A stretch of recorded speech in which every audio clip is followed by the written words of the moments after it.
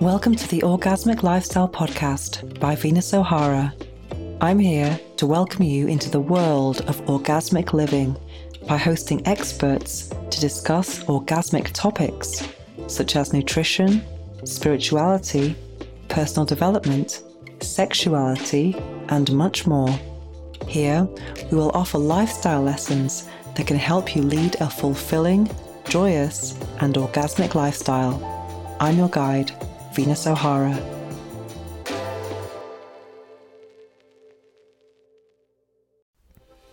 Welcome to the 31st episode of the Orgasmic Lifestyle Podcast by Venus O'Hara. In this new moon episode, I'll be discussing life purpose. We'll be speaking with Braun Scherl, a Vagipreneur and author of Orgasmic Leadership. Then I'll be discussing the book I'm reading now, which is Abundance, The Inner Path to Wealth by Deepak Chopra. And finally, we'll be experiencing a guided meditation with affirmations for living your life purpose. But first, let's talk about my own journey on finding and living my life purpose. How can you find your life purpose? Or how can you know what it is? Sometimes I think there can be more than one purpose in your life. Maybe not at the same time. Maybe it could change over time. For me, I think I struggled with that for a very long time. I think after university, I wanted to find a corporate job with a very nice package and lots of perks, travel, and lots of things that would help me feel more grown up. I think many of us define ourselves by our work, and it can be quite a lot of pressure, really. And without our work, we can maybe feel that we don't really have a purpose. But your purpose in life is not just your work. I think it could also be how you are in your personal life, your family life, etc. But for me, if I could talk to my younger self, I would like to reassure myself and say, you don't need to know what you're going to do with your life at 22. That's something I would like to share with anyone who is in that position of leaving university or studying, and they're thinking they have to make all these decisions, or that the decisions they make at that age are going to affect the rest of their lives.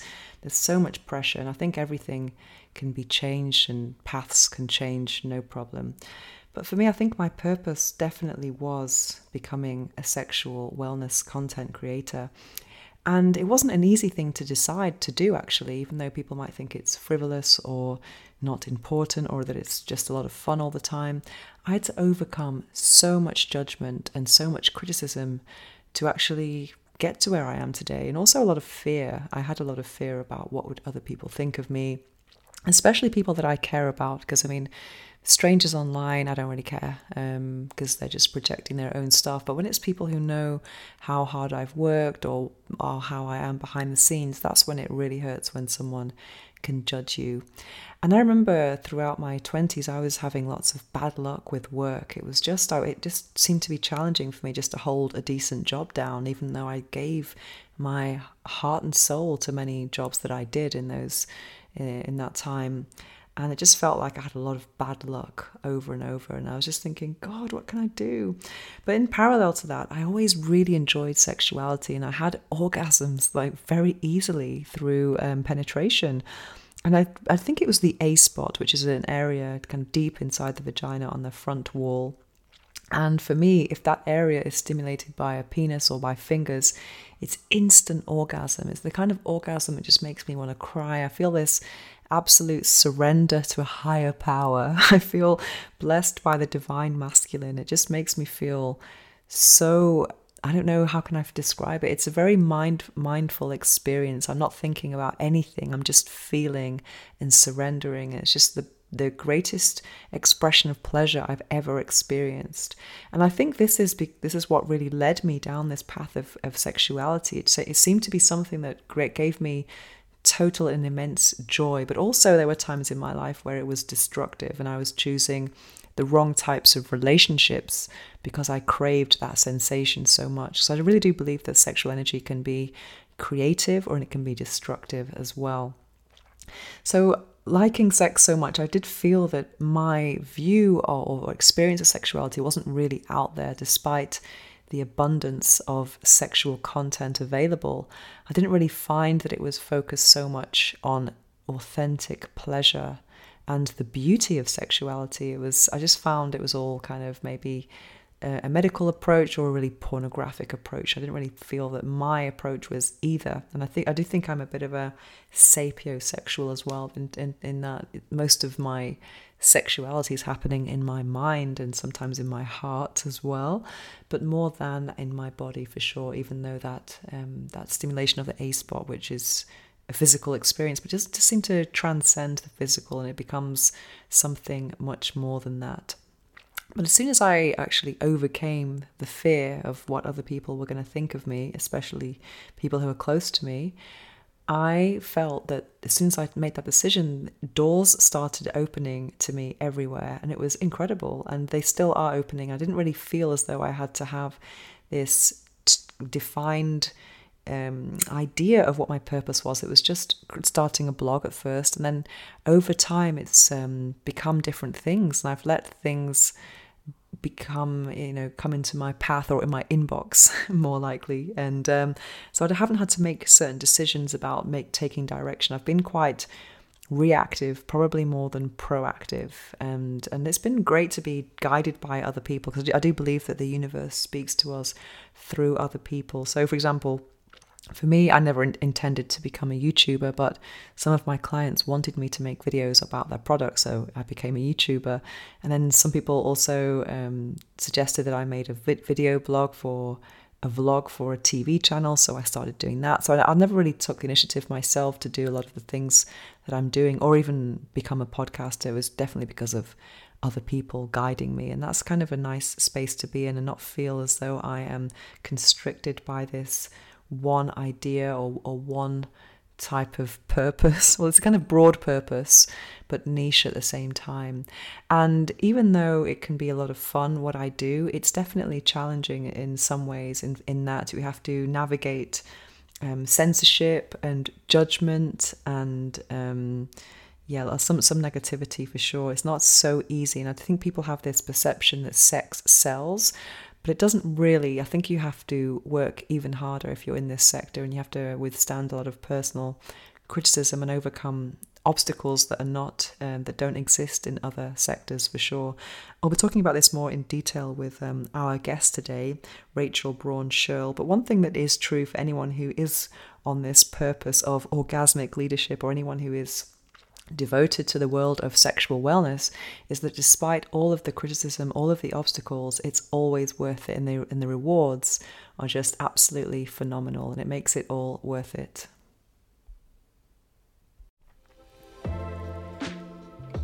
Did you know that you can use your sexual energy to manifest the life of your dreams?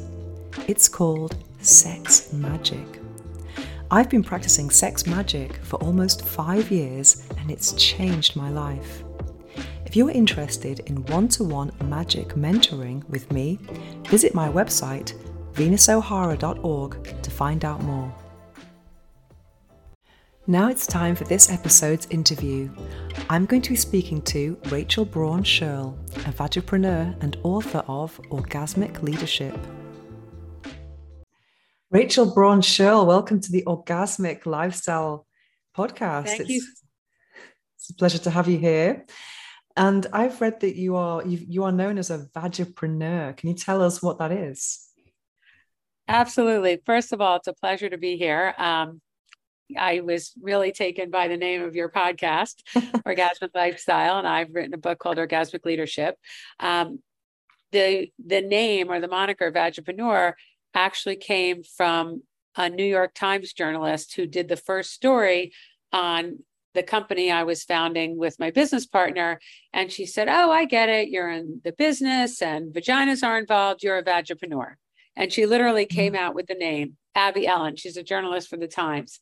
And I would use it, and every time I would get at least some response. People would be paying more attention, or they would laugh, and it opened the door to have a conversation. So about a year after she mentioned that name, I reached out to her and I said, "I love this name. You came up with it, so it belongs to you.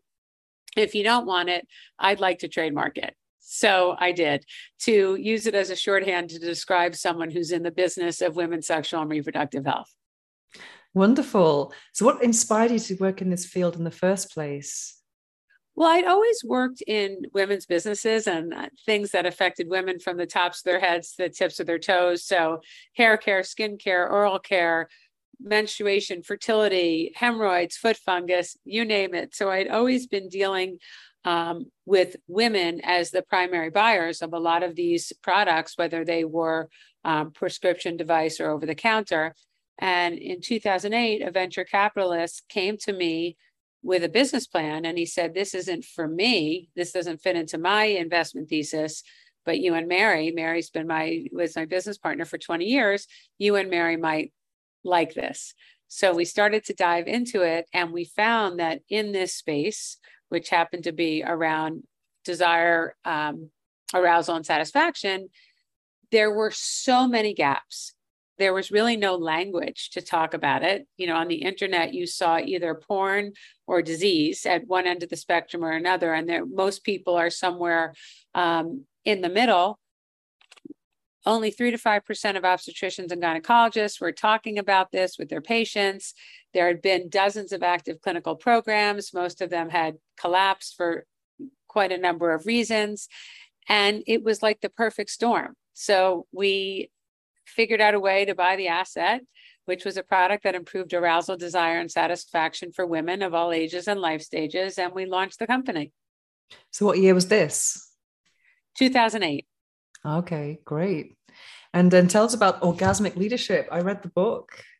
Thank you so much. To do on this podcast. I love reading books and then interviewing the authors. It's such a privilege. So what inspired you to actually write this book? I love everything with the title, Orgasmic. I just love that word as well. So Orgasmic Leadership, what was the inspiration behind it? Again, a really smart woman was sitting next to me at a conference, and I do a tremendous amount of public speaking on entrepreneurship, leadership, the business of sexual health, the business of reproductive health. And she said, you know what, Rachel, lots of people do all kinds of speeches on leadership and entrepreneurship. Why don't you do it around your topic? Make it more personal. How about orgasmic leadership? And at the time I said to her, Karen Kahn, and she was in a totally different business. She's a coach for lawyers and legal services and growing those kinds of businesses, totally unrelated. And I said, I love that name, but you know, the companies who hire me to speak are not going to send out an email saying, come hear a speech about orgasmic leadership. They're just not going to be comfortable. But it was always in my head. And I'm going to say a year or two later, I wish that some lightning struck and I had an inspiration. I was literally sitting in a chair quietly, which is not something I normally do. And I said, this is a book. And so I reached out to people I knew in the space, about 5 or 6 people, and said, I'd like to do a very structured interview about how you've built your business, how you decided to be in this space of women's sexual and reproductive health as an academic, as an entrepreneur, as an investor, as a healthcare practitioner. And I started having these conversations and people were very open and available. And by the time I was done, I had done over 3 dozen interviews. And what the book is really a story of my journey and their journey in the context of existing business trends, things that were happening and are happening that provided an environment or an opportunity to build these conversations or build these businesses. So it's really, as many times as people say, are you going to tell me the best vibrator to buy? Certainly as a human, I would have recommendations, but the book is really about how do you build a business in a complicated space where you're talking about products and experiences and body parts that make the majority of people uncomfortable. And how do you take advantage of what's happening from a business perspective to build those businesses? So for instance, very simple one, customization, direct distribution of menstrual products. You used to go, or maybe some people still do go to the store and you could buy one size, or you could buy multiple sizes and you always wound up with things left in the way over. So the ability to customize and create packs and deliver them direct to consumer was taking advantage of a change in distribution. There were lots of companies that I talked to where they took advances in material technology and applied it to other categories. So thinks, the period panty, that was the result of obviously an idea and a need, but it was possible because of this material that was created that was both absorbent and wouldn't smell and could serve the purpose of menstrual pads and be much more comfortable. So what was your inspiration? Why did you choose to do the book this way of interviewing so many people? I just thought that my experience was so powerful in so many ways, mostly positive and some negative. And over the course of the time that I'd been in this space, every person I met was smart, dynamic, creative, and they were all doing things. And I wanted to basically say, how can we take some of this learning of all these people that have inspired me and motivated me and provide a roadmap or lessons learned or mistakes not to make. And maybe this would accelerate someone else's path. Maybe they would stumble over fewer rocks in the road. So the idea really was to say, what can we learn from this collective and how do we amplify this conversation that is so important, that affects every aspect of a woman's life? So you spoke to many different people from many different fields in the space of sexual wellness and pleasure. What was the biggest revelation to you, or the biggest surprise, something that really you didn't expect? So at the end of each interview, I don't know if you know, the James Lipton used to do Inside the Actor Studio. He's since passed away, but he did these interviews in New York in a live studio where he interviewed presidents and actors and authors and comedians. And at the end, he asked everybody the same 10 questions. So because these stories were so disparate and the people were so unique, I asked everybody the same 10 questions, so I would at least have one point where I could look at them side by side. And what was so overwhelmingly clear was that these were people who were passionate, who had, most of them always had some inkling to build something. They had some motivation. You know, the first entrepreneur I interviewed, she had sold peaches with her brother by the side of the road. You know, that was her first introduction to entrepreneurship.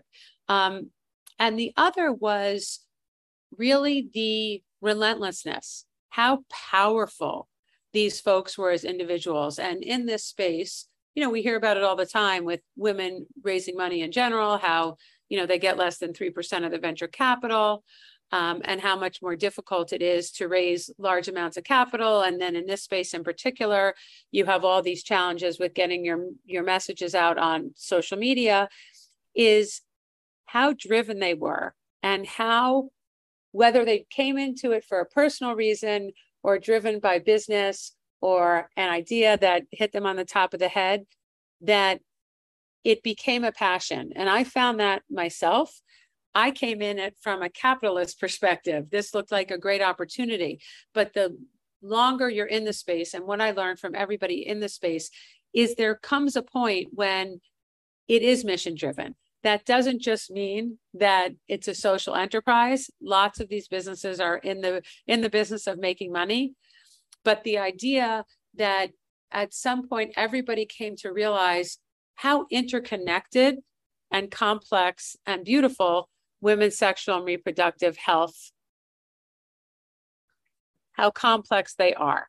And I was amazed at how smart and funny and creative and thoughtful and interesting and collaborative the people I interviewed were. So one of the conclusions that I always talk about is these are different kinds of entrepreneurs creating different kinds of companies, meaning they're having a conversation that hasn't been had before, hasn't been had in such an open way.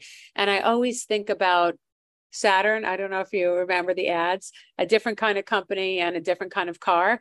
That's how I think about women's sexual and reproductive health. It is a different space. It does catalyze different conversations. It does attract people literally from all over the world. And as a woman in business for 25 plus years, this is the most collaborative, supportive, sharing environment that I've ever been in. So that for me has also been, as for many of the other people in the book, a source of inspiration, this idea that we're all trying to push this boulder uphill. Definitely. And I think if I remember correctly, one of the questions was, what's your favorite word or something? And I saw a couple saying yes. And I thought that was interesting because I also asked two questions I'll ask you at the end. What's the quote you live by, and what's your favorite book or the book that changed your life? And I've had a few guests who say, just say yes, when you're offered an opportunity, because yes is like, say, opening up. It's like that film, Yes Man. I haven't seen it actually, with Jim Carrey, just being open to new opportunities. And I think that's quite interesting to have. It's fascinating. One of the things that struck me in the past couple of years was this line from Braun, who obviously has the world famous TED Talk, but wrote a book called Daring Greatly. And when I was watching her speak, she did this Netflix series. And she basically said, I'm not going to quote her, but the implication that I took from it was, if you're not feeling scared or nervous every day, you're not trying hard enough. And to me, what was so powerful about that is, I get that feeling in my stomach when I'm nervous about something or there's something big or exciting. And instead of thinking, wow, that's an uncomfortable feeling, now I say, oh, good, I'm on the right track. I feel uncomfortable, so I must be going in the right direction. And I just think that's a really interesting way to look at it. One of the things I talk about in the book, along the lines of just say yes, is I say, don't take no for an answer. If you have to kiss 100 frogs to get $1 of investment, if you stay with it, you will succeed. And don't bow out, because someone will get your yes. But it is frustrating, but it is not personal. No is a learning experience, and you will get there. So this idea that you continue to stay on the path and you're continuing to work towards something is not specific to women. It's not specific to women's sexual and reproductive health, but yes, man, and the word yes, and don't take no for an answer, all are around the same idea that, you have to keep moving forward, and you have to believe, and you have to take the steps to get towards that vision that you see. And for people who are not in this space of sexual wellness, I think there is a misconception that sex sells. What do you say to those people, that sex just sells on its own? For sure, porn sells. There's a lot of interest in talking about sex. And when I look at reproductive and sexual health, I think of the space from menstruation through menopause. And I think when they say sex sells, it tends to speak to the pleasure businesses. So, during lockdown, sales of vibrators went through the roof, sales of condoms went through the roof, sales of toys went through the roof. But I still think they still have these obstacles that perhaps you have as well, not being able to advertise in certain places, 100%. censorship. So there's a lot of obstacles, and it's actually harder to buy advertising. And it's really, really hard. And I've been facing this since 2008 or 2010, when I went to 100 media outlets, radio, cable, website, network, and 95 said no. And so we built a business around this PR strategy that if you can't buy media through advertising, we were going to earn it and create a movement and create a conversation. And I call that the fighting City Hall moment. And you can see over the course of the last 15 years, many, many, many brands and many founders have had that experience where you're spending more time fighting the barriers in the space than building the business. But there's something about that gives you, resolve and strength to keep going. And for me, having been in this space a long time, it's amazing to see the evolution. Now there are funds, only funds created by women to invest in women, and then a subset of that to invest in women's health. I could be at a conference for some aspect of sexual health every month. I remember the first time in 2018, I was in a meeting with a whole group of people talking about sexual and reproductive health. And I thought I died and went to heaven. It was so exciting. And it was one. And now these are frequent. And now there are women who have much greater access to capital who are investing. And there's so many things that have changed. And being in a community really does make a difference. Definitely. I actually saw some projections actually about the sexual wellness business, and I can't remember how far ahead it was going, but it talks about the menopausal lubricant market is going to boom in about 5-10 years. It's just getting bigger and bigger and bigger. So I think people are finally kind of tapping into this need, because the women are probably more liberated now, and not thinking, I've just had my kids, it's over. It's people who get divorced or just always curious about sexuality, and this is actually a growing sector or growing kind of interest. Yeah, there's so many layers to what you just said. First of all, just take the numbers. Over 1.1 billion women will be in menopause in 2025. So that's an enormous opportunity. Second, there's a lot more conversation about menopause. And there's a lot more conversation about looking at a woman not as, you're menopausal, you need this, you're trying to get pregnant, let me sell you a pregnancy test kit, you're menstruating, let me sell you a pad, but looking at her as a total human across the range of her life. And many of the things that are being discussed in menopause are things that could also affect you at other parts of your life. Obviously, for many people, vaginal dryness becomes much worse because of the estrogen drop, and that often affects the comfort, the pleasure, the enjoyability of sex. So I think there's a couple of things happening. There's a huge number, so there's a huge opportunity. There are women in the workplace who are in leadership positions or have built things or have access to capital who are now in menopause. And many of them are leading the charge. One of the other things which I think has catalyzed the conversation, and it certainly wasn't planned, is that in the UK, as I'm sure you know, there was a hormone replacement therapy shortage. They had to start having conversations, because for women for whom hormone therapy is a choice that she makes or with their doctor, it wasn't available. And for the people who are finding relief with that, it was a big deal. So the UK is much further ahead in the conversation. They're much further ahead, excuse me, in creating workplace awareness and programs that respond to this population. So if you think about several years ago, the Apples and Googles and Facebooks of the world started offering IVF and egg freezing and all kinds of maternal and reproductive support, with the idea of keeping their best people in the workforce, to grow with the company. And it's a similar idea with menopause, that many of the women in the workplace who are in menopause bring 20 years of experience, 25. They might now have more time because they're empty nesters. They might be at the peak of their career because they have all this knowledge. And shouldn't we be thinking about a way to keep them in the workforce? And so there are a lot of companies now, instead of just saying, we're going to sell X billion dollars worth of this pharmaceutical, they're looking at other costs of not looking at these cases. People not returning to work, lack of productivity, taking sick days and people being unprepared. But there's a growing body of data that says companies who think about this and demonstrate to their members that their employees that they care about this, have better retention, they have higher productivity, they reduce their surge costs. So there's so many economic factors tied up, not just in the treatment of the symptoms, but in all the other things that happen. And mental health is also a great example that obviously affects people of all ages and has now become something that workplaces are offering and thinking about and talking about. That was unheard of, certainly, in the first 20 years of my career.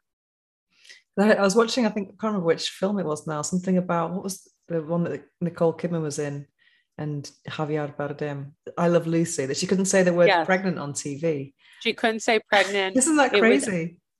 And I saw something with Joan Rivers as well. I mean, that's absolutely crazy. There are so many things that are better and different. So I say I like to be optimistic and realistic.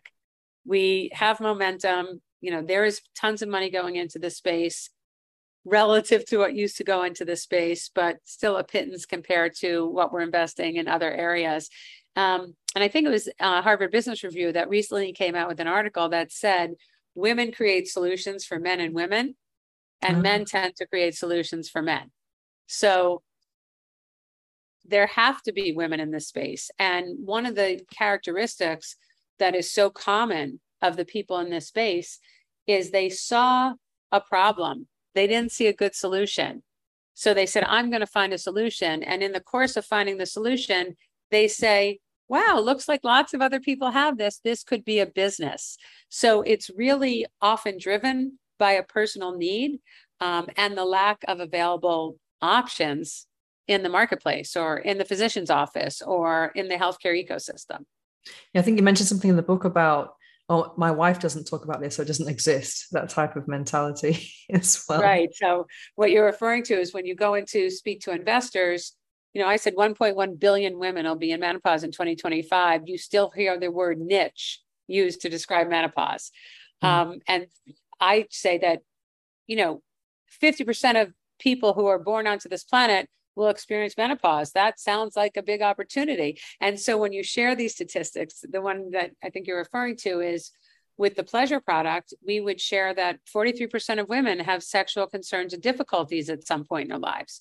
And every male investor that we spoke to in every room, at least 2 people said, my wife never complained about that. And, with all due respect, either she didn't have the problem or she did, and she didn't have the language or the opportunity or the comfort level to discuss it. Close to 1 out of 2 pregnancies every year in the US are mistimed. That speaks to a huge opportunity in contraception or better education around contraception and more options around contraception. A third of women suffer from incontinence at some point in their lives, and that percentage of the menopausal market is even higher. These are huge, huge, huge opportunities.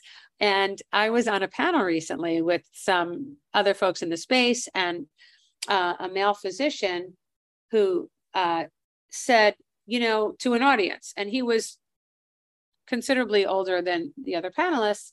And he said, in order to get men to care about incontinence, you have to tell them how it would affect you and how it would affect a man. And the example he gave was, for instance, if my wife's suffering from incontinence and we can't go to the theater or see a movie, that's bothersome. So there's so many things wrong with that statement. Number one, assuming that everybody is in a heterosexual relationship.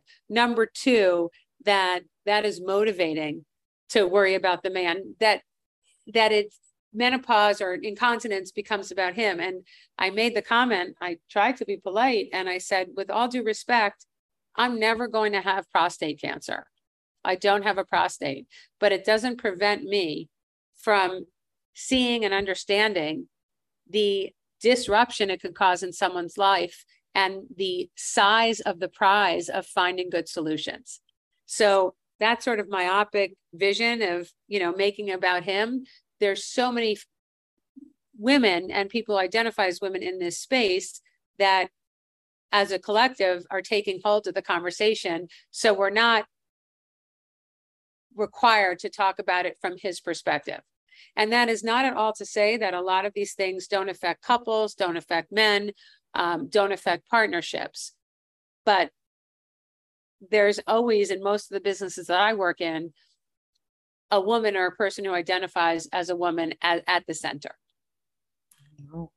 So I've been looking at your LinkedIn profiles. What tells about Pulse? What is Pulse?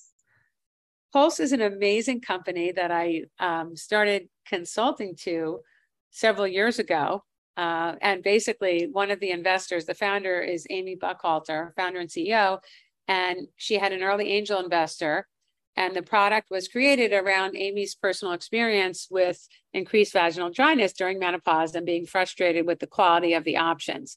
And one of her investors said, oh, you're talking about, literally the conversation went, oh, you're talking about vaginas, you should call this person Rachel. So that's how we Vagipreneur, the got connected.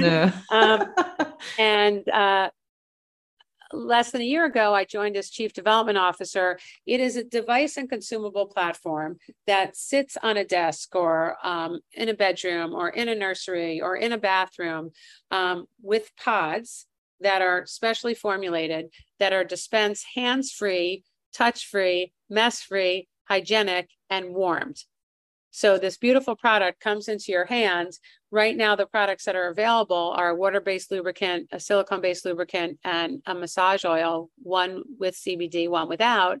And it really was designed to respond to the pain points that Amy and her discovery and her experience of going through this realized by interviewing 300 women, which I always find astounding. She discovered this problem, said, oh, I think I'll learn more, hired a PhD and interviewed 300 women, which is just emblematic of how creative and interesting the people are in this space. It was cold, it was messy, it was sticky, it was hard to find in the dark, and you're fumbling around. So the whole idea was to create this platform for menopause around vaginal dryness. And the customer always tells you what's real. And what we found out in the marketplace is that lots of young people are using this. More people 18 to 34 are using this product and the formulations than 55 plus. Wow. More men than women are using this product. So we know it's not just for vaginal dryness, it's for a number of other things. It's for pleasure, it's for massages, it's for enjoyment, it's for anal play. So the vision that Amy had was so fundamental, but customers are telling us how much wider it's going. And the product, I exited the first company I spoke to you about in 2013. In 2021, 8 years later, Nordstrom and Bloomies accepted sexual wellness products into their doors, their proverbial doors. All these products are sold online. So we got the product into Bloomingdale's, Nordstrom, Saks, Goop, where there's a whole lot of conversation happening. And, my role is driving revenue opportunities. So we have a lot of exciting things in the pipeline. We're working with a company to develop a portable. The current product is $199 and sits on someone's nightstand, as I said, or on a flat surface. The portable, you can take in your car, you can put in your computer bag, you can put in your gym bag. So the idea will be that we'll have a product, a device at every price point, and then we'll have products across a range of needs, starting with menopause and vaginal dryness and intimate wellness. We'll go to baby, we'll go to skincare, and we'll go to men's grooming, all of which could benefit from the hands-free, mess-free, touch-free, warm, dispensed into your hand, more joyful experience. Oh, wow. Interesting. And what is Spark Solutions? That's a company that I created with my business partner. She and I have had a number of evolutions. So for 20 years, we've had this consulting business, and I still run it. And it really was it was my learning experience and my company. So I worked with companies, J&J, Allergan, Pfizer, Merck, Bayer, Church & Dwight, really focused on generating top line growth for their businesses, for their brands. A lot of work around innovation and any communication, activity, investment, partnership that will drive customers, whether those are consumers, patients, healthcare practitioners, companies, or payers, to engage in a transaction. So it's really very much about pragmatic strategy. Oh, great. So it's kind of not just in the sexual wellness, it's kind of... It started much broader. Now the focus has become, as I said, vaginas all day, every day. So anywhere. So what do you love most about what you do? It's really fun. It's interesting. And I'm learning something every day. Mm-hmm. So that's all great. And that I would hope to have in any career that I chose. I find the creativity of the ideas and the solutions to be just mind-boggling.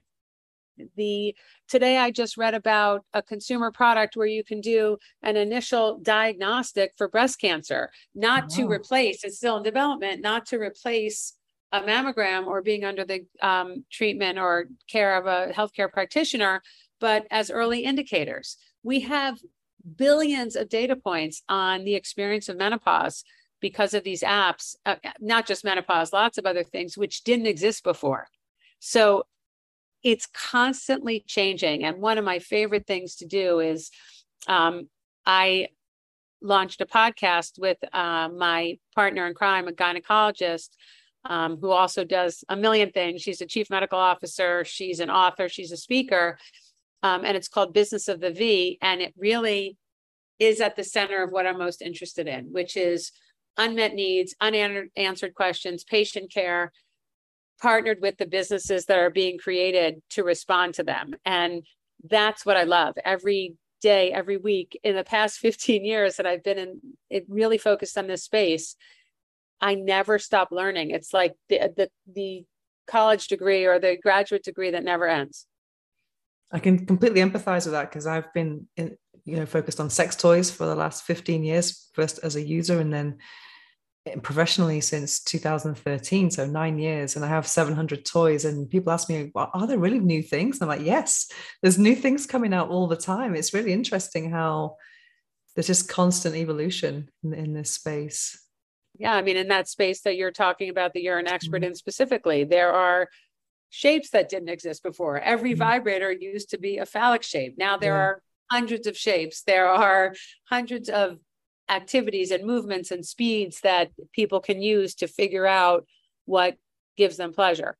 Yeah. And one of my questions that I have, that I've been in this space for a long time, that I still don't really know the answer, and I'm sure a lot of people have this question as well, is it possible to have a happy menopause naturally? That's something I recently wrote an article about lubricants for menopause, and I was doing all this research, and I just discovered that women were using lubricants just for kind of maintenance, not just for sex. And that was a big surprise for me, because I think that even though people are talking about it more, we don't really know the details, the ins and outs of it. And I think that's one of the questions I have anyway, is do all I have to take, because I've heard about BHRT, which I find intriguing, but do you have to go down that route to kind of can you just be natural? That's one of those questions that I have, because I kind of have a natural life.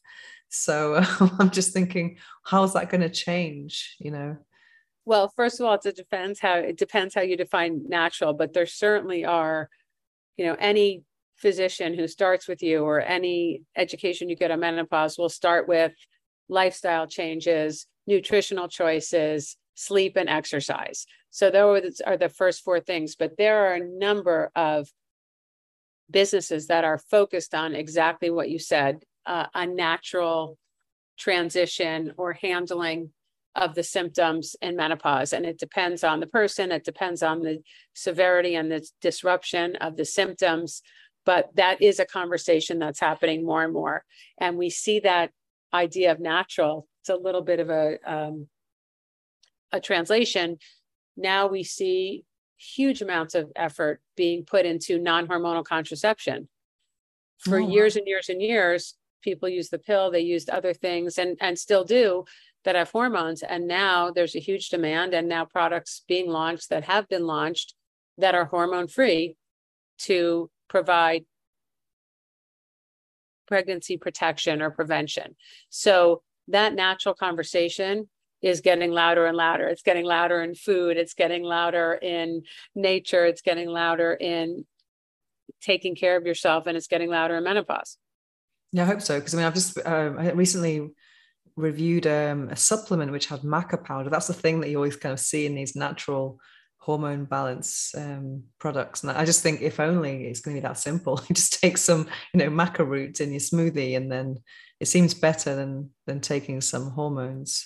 And there are very many products that are based on some clinical efficacy that are natural, the way you're describing it. So from nature, that do seem to have an impact on menopausal symptoms, like black cohosh. There are a number, you just mentioned maca root. So there are products that have formulated those ingredients, those natural ingredients, into supplements, into creams, into drinks. So there's a lot of work in that space. Hopefully I'll be getting more and more, will be increasing. Because I read years ago, there's this product called Premarin, which is like horse urine. Yep. And as a vegan, I just like, oh, it just really turns me off having some gel that's got horse urine in it. It doesn't sound. There are many, many, many options Yeah. that sound like they would fit the way you want to approach it. And that's the beauty of these conversations with you, conversations that are being had in the space, is you get to make your own choices. You get to learn about the options and then pick the ones that work best for you. Great. Tell us about your podcast. So it's really been fun. We started in COVID, and we've really had a great response. My favorite part, I don't know about how you feel, my favorite part is the conversation, the speaking with the guest. The rest of the stuff, the marketing and the editing, I find less fun. But again, as I said, it's every week I'm learning something, and I learn things from my co-host as a physician, and the questions she asks and the things she's concerned about. And I'm learning about in more detail, some about categories I knew a lot about, some which are relatively new discussions. And I love the entrepreneurs. And I love the people who have raised their hand and said, I want to be in this space. Either I want to raise money to be in the space, I want to build a business to provide solutions, I want to collaborate. And that's, to me, continues the energy of the ecosystem, continues to drive me. And I get that Fantastic. right in my face every week when I get to speak to people. So you're doing a weekly podcast then? We're doing a weekly podcast. Yeah. It's a lot of work. I think we've launched, give or take, 54 episodes so far. So we've celebrated over our year anniversary, and hopefully we continue to get better. It's a huge learning curve. I'm sure you found that when you're starting this endeavor, there are different rules. Yeah. There are different distribution channels. So we're hoping, to continue. We're starting to monetize it, which is exciting. And what's really, really amazing is how easy it is. There's so many people to pick from. There's so many people doing interesting things in the space that we'll never run out of guests or topics. Great. So I think we started around the same time. It was August 2021 for me. We started thinking about it in December of 2020 and launched with our first 8 episodes in May of 2021. But a big buildup. Once you set the foundation, it becomes much easier. But there was a lot of prep, and neither of us had ever done a podcast before. We've both done a tremendous amount of public speaking, but it's a slightly different animal. Definitely. I mean, for me, it's like very different from video. It's just, and also there's a whole learning curve from the beginning until now. I do twice a month. I do full moon and new moon lunar schedule. I love it. But it's still a lot of work, and there's more than what you think, because I have an agency kind of helping me the first 6 months, but then there's a lot of things I have to do as well. So it's incredible. But it's interesting how I found that I shared more private things with a microphone than I did with video, which is kind of interesting.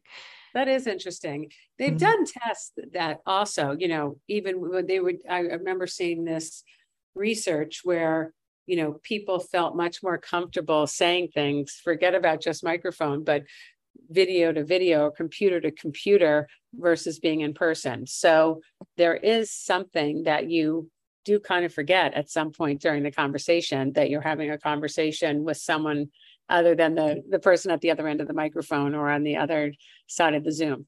Oh, that people are listening. It's very weird.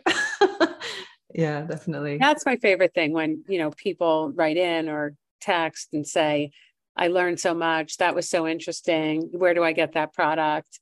I really do like that, because from the beginning, my focus in this space has been creating important conversations that need to be had. And it feels so good to be in some small way part of creating those conversations. definitely. So tell us, here are my two questions that I ask everyone. What's the quote that you live by? So that one's pretty easy because it's been the same since I was little. It's no timeout, no substitutions, which came from a movie I used to watch all the time with my dad. And it was this futuristic sport where men skated around on motorcycles with spikes on their gloves and spikes on their boots. And you had to get this huge, like dense brass ball, silver ball, into a target. And you played till the death. There were no timeout, no substitution. And now, while that is quite gory, the reason that I like it is my father used to use that and translate it for us as a way to live. Like, no timeout. This is your life. Show up, do the best you can as a mother, as a sister, as an aunt, as a friend, as a business person, as a therapist, as a whatever your chosen field is in terms of how you want to spend your time. And show up every day. People are counting on you, and work as hard as you can, as long as you can. And then you come back the next day and do it again. So it really became sort of a mantra for how to live for me, for how to work, for how to, keep focused and keep my eye on the ball. And people always laugh, like, what kind of parent lets their kid watch the violent movie where everybody on the team dies at the end and that's victory? But, the translation was much more appealing. Definitely. So what about what's the book that changed your life? There are so many. There are some that were older and some more recent. I would say historically, my favorite book has been Prince of Tides by Pat Conroy, which was made into a movie, which was not quite as good as the book, but it was about the complexity of family dynamics and how the unsaid things and the unshared things and the memories that are pushed down, how much they affect you. So that was one big concept. And, the enduring nature of relationships, good, bad, and ugly. And the concept that always sticks out to me is there was a character in the book, a main character, the mother, and she was a shrimper's wife. Her husband was a shrimper where he lived. That's what they did for a living.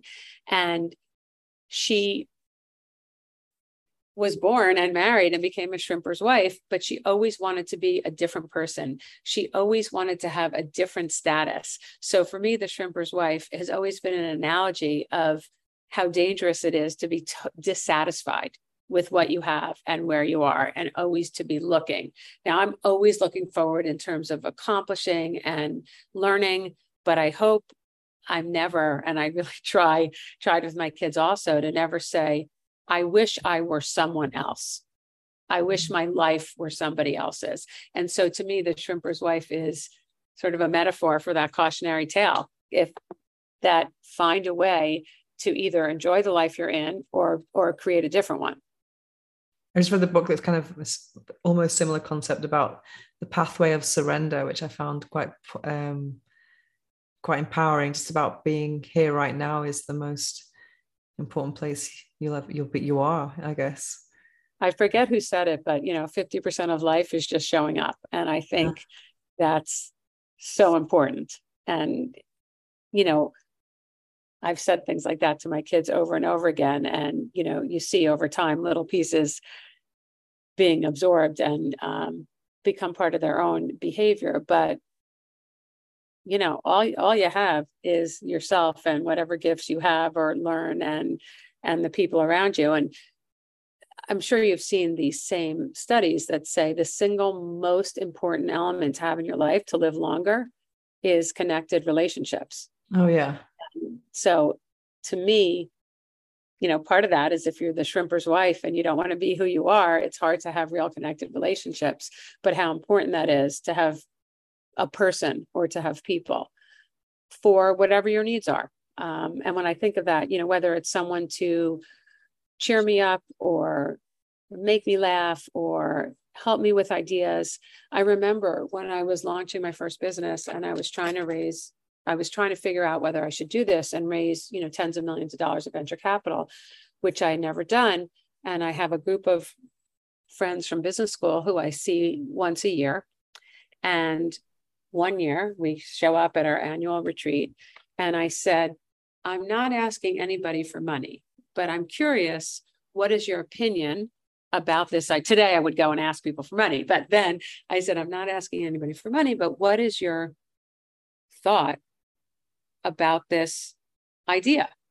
And a woman said, a very close friend, and I think I wrote about this in the book, said, I have no money, but if I did, I would write you a check for $200,000. And the idea of her writing a check was motivating enough for me to say, this is real. And other people said, I believe you could do this. And because it was so different than what I was doing, and ultimately would put me in a much more public facing role, I felt like I needed, some encouragement to get there. And those people remain incredibly important to me. When I have big decisions to make, I turn to them. I turn to my husband. I have friends of longstanding. I turn to family. That for me, that's always been so important to have people. A lot of leadership coaches talk about having your board of directors, and that they should be people who you don't work with. So I have people who I go to just for business questions, and they come to me. And then I have people I go to for emotional questions. And I just find that literally that's what makes my life rich, is those relationships. And I don't mean it to be like saccharine and silly, but I really do believe that the relationships that you have and the conversations you have and the way you touch people and they touch you is really what is the underlying fiber of my life. I can totally empathize with that, because I spend a lot of time alone, working alone. And then sometimes when I meet other people and they see something in me that I'm struggling to see myself, I just find it so inspiring. And I think we all need those kind of cheerleaders, and also I try to do the same for other people. I think we kind of, if you can bounce off other people's energy and vice versa, it's just so important, especially in this space where it is exciting, but there's so many obstacles and you're going up a steep hill and you're facing all these judgment from people as well, and just day-to-day business challenges. And I think I could totally see you being a cheerleader, in the little bit of time that we've spent together. I also think that COVID made things a lot worse for a lot of people, who haven't been hugged or kissed or been in person close to somebody, at least in the first 2 years. It forced a lot of people to sort of change. Their worlds became much smaller. You could go fewer places, you could see fewer people, you had fewer meetings, whatever it was you were doing became smaller. And the walls of wherever you lived, it sometimes, from many people, just started to feel like they were caving in, because, there was very little outside stimulation in certain cases for certain people. Definitely. So where can people find you? You can look at any of the places you just mentioned. Rachel Braun Scherl is what I am all over the internet, or RB Scherl. If you Google Vagipreneur, I'm there. If you Google Orgasmic Leadership, I'm there. But I really encourage people to reach out. I hope that my passion for this space is communicated as strongly as I feel it. And I just am interested in keeping this going. And again, when we get to the top of the mountain and we have just as much money going into the space as everything else, and we can advertise all over. I used this expression earlier in the conversation.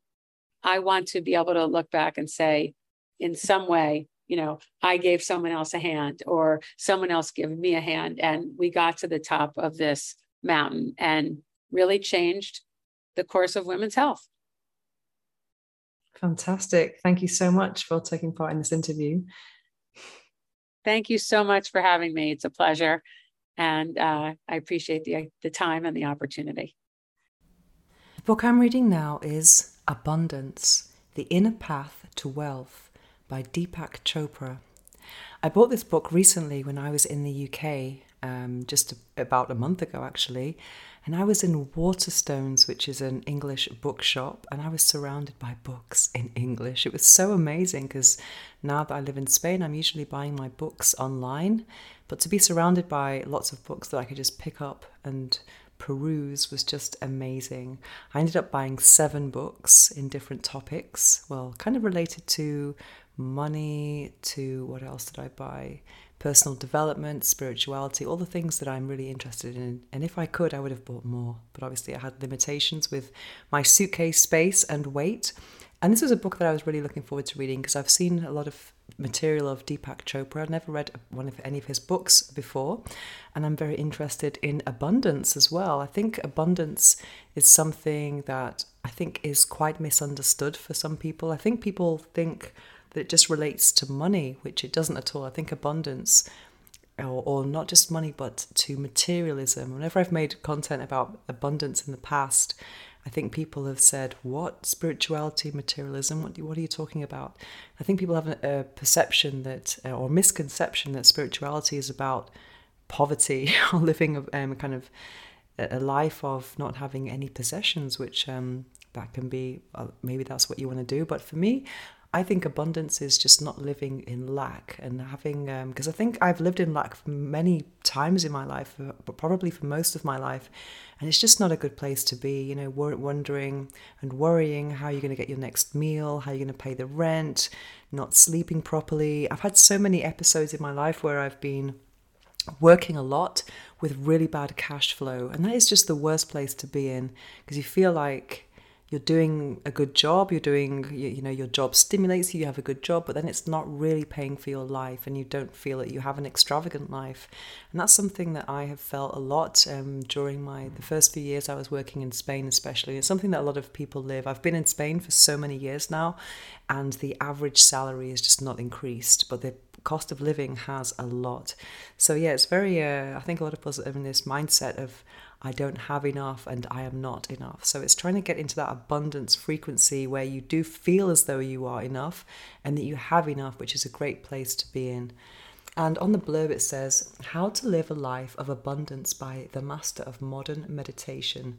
Many of us live in a mindset of lack and limitation, focusing on the things we don't have. Too often we allow our egos to drive our thoughts and actions, preventing us from reaching something greater, a true sense of inner peace, acceptance, and fulfillment. In abundance, world-renowned pioneer of integrative medicine, Deepak Chopra, offers a simple 7-step plan to help you reset your focus, become the agent of your own life, and strive for life's unbounded possibilities. That sounds amazing, doesn't it? And also, interestingly, it talks about yoga and money, and I've actually chosen now a page just to read a little extract to you about Dharma and money. And Dharma, spelled Dharma, is a Sanskrit word that translates literally to the right direction or the rightful duty, which could also mean your life purpose. That kind of links up to everything else we are talking about today. So let me read a bit more about purpose with you. So where is it? So this is a chapter called Dharma and Money. The key to wealth is being in your Dharma, staying on the path that is best for you. Best for you is not defined in advance. You have a choice. And in fact, you have been making choices your entire life that led to this moment in time. Look around, and the situation you find yourself in was mind-made. The physical appearances of a house, a job, possessions, salary, bank account, etc. are the results of consciousness. In and of themselves, material things have no intrinsic value. A mansion can be a place filled with unhappiness. A cottage can be filled with joy. Yes, and also it says your salary can bring what you want out of life or barely keep your head above water, which I think a lot of people can relate to. And here is a list of things that says that your Dharma, your purpose, will support you if you aim to be happy and fulfilled. You give of yourself to others. You make other people's success as important as your own. That can be hard sometimes. I think sometimes we think about our own and trying to kind of be better than others around us sometimes. But I think it's very important to wish the best for other people around us, even people we don't like too much as well, which is very difficult. Also, it will support you if you act out of love, you have ideals and live by them. You are peaceful. You inspire yourself and the people around you. You are self-reliant. You listen and learn. You expand your options. You take responsibility. You are curious about new experiences. You are open-minded. And you have self-acceptance and know your worth. Yes, this is a book which has lots of messages that I'm quite familiar with, and talks about your soul karma for money as well. And then it's going through the chakra system, starting at the top, which I'm kind of used to the opposite way, actually, starting at the bottom and working your way up. So I've just been reading about the crown chakra and how to be abundant in every single chakra, which is quite interesting. For example, the crown chakra is all about bliss and abundance of bliss. And the forehead or third eye chakra is about intelligence. Throat chakra, self-expression. Heart chakra, love. Solar plexus chakra, successful action and self-empowerment. Sacral chakra, sexual pleasure, sensuality, and the root chakra, security and safety. I think sometimes we can struggle with things in the root chakra when we are struggling with money, finances, and just the basics in life. And yeah, so I think it's important to find abundance in all of these areas of life. And not just about money, but also in your love life, in your personal life, your spiritual life, etc., and just live in peace. So that is Abundance, The Inner Path to Wealth by Deepak Chopra. Now it's time to slow things down as we prepare for this episode's guided affirmations meditation. It's probably not a good idea to listen to this while driving or operating machinery. Instead, take a break from whatever you're doing, get comfortable, take a deep breath, and enjoy. I am following my life purpose. I am guided towards my highest purpose. I am focused on achieving my heart's desire. I act with purpose. My life is full of meaning and value. I am on the right path. I know why I'm here. I am following my life purpose. I am guided towards my highest purpose. I value my life purpose and I live it daily. I am a powerful force for good in the world. My life purpose adds value to the lives of others. I know why I'm here. I am following my life purpose. I am guided towards my highest purpose. Doors are opening for me. I live each moment of my life with meaning and purpose. I listen deeply. I am here for a reason and a purpose. I know why I'm here. I am following my life purpose. I am guided towards my highest purpose. Every day I contribute to my life's work. I let my inner voice guide me. The more I know myself, the clearer my purpose becomes.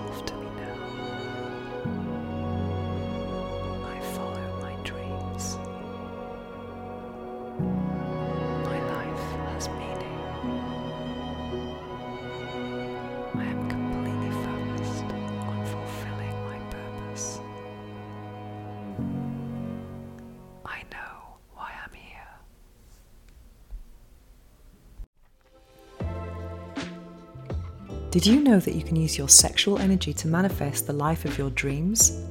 It's called sex magic. I've been practicing sex magic for almost 5 years and it's changed my life. If you're interested in one-to-one magic mentoring with me, visit my website venusohara.org to find out more.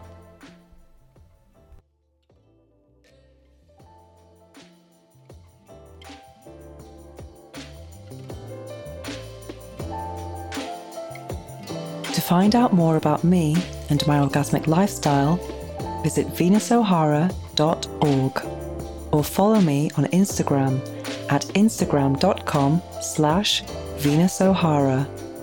Make sure to search for the Orgasmic Lifestyle Podcast by Venus O'Hara in Apple Podcasts, Spotify, and Google Podcasts, or anywhere else podcasts are found. Make sure to click subscribe so you don't miss any future episodes. Thanks for listening, have an orgasmic week, and make sure every day is a climax.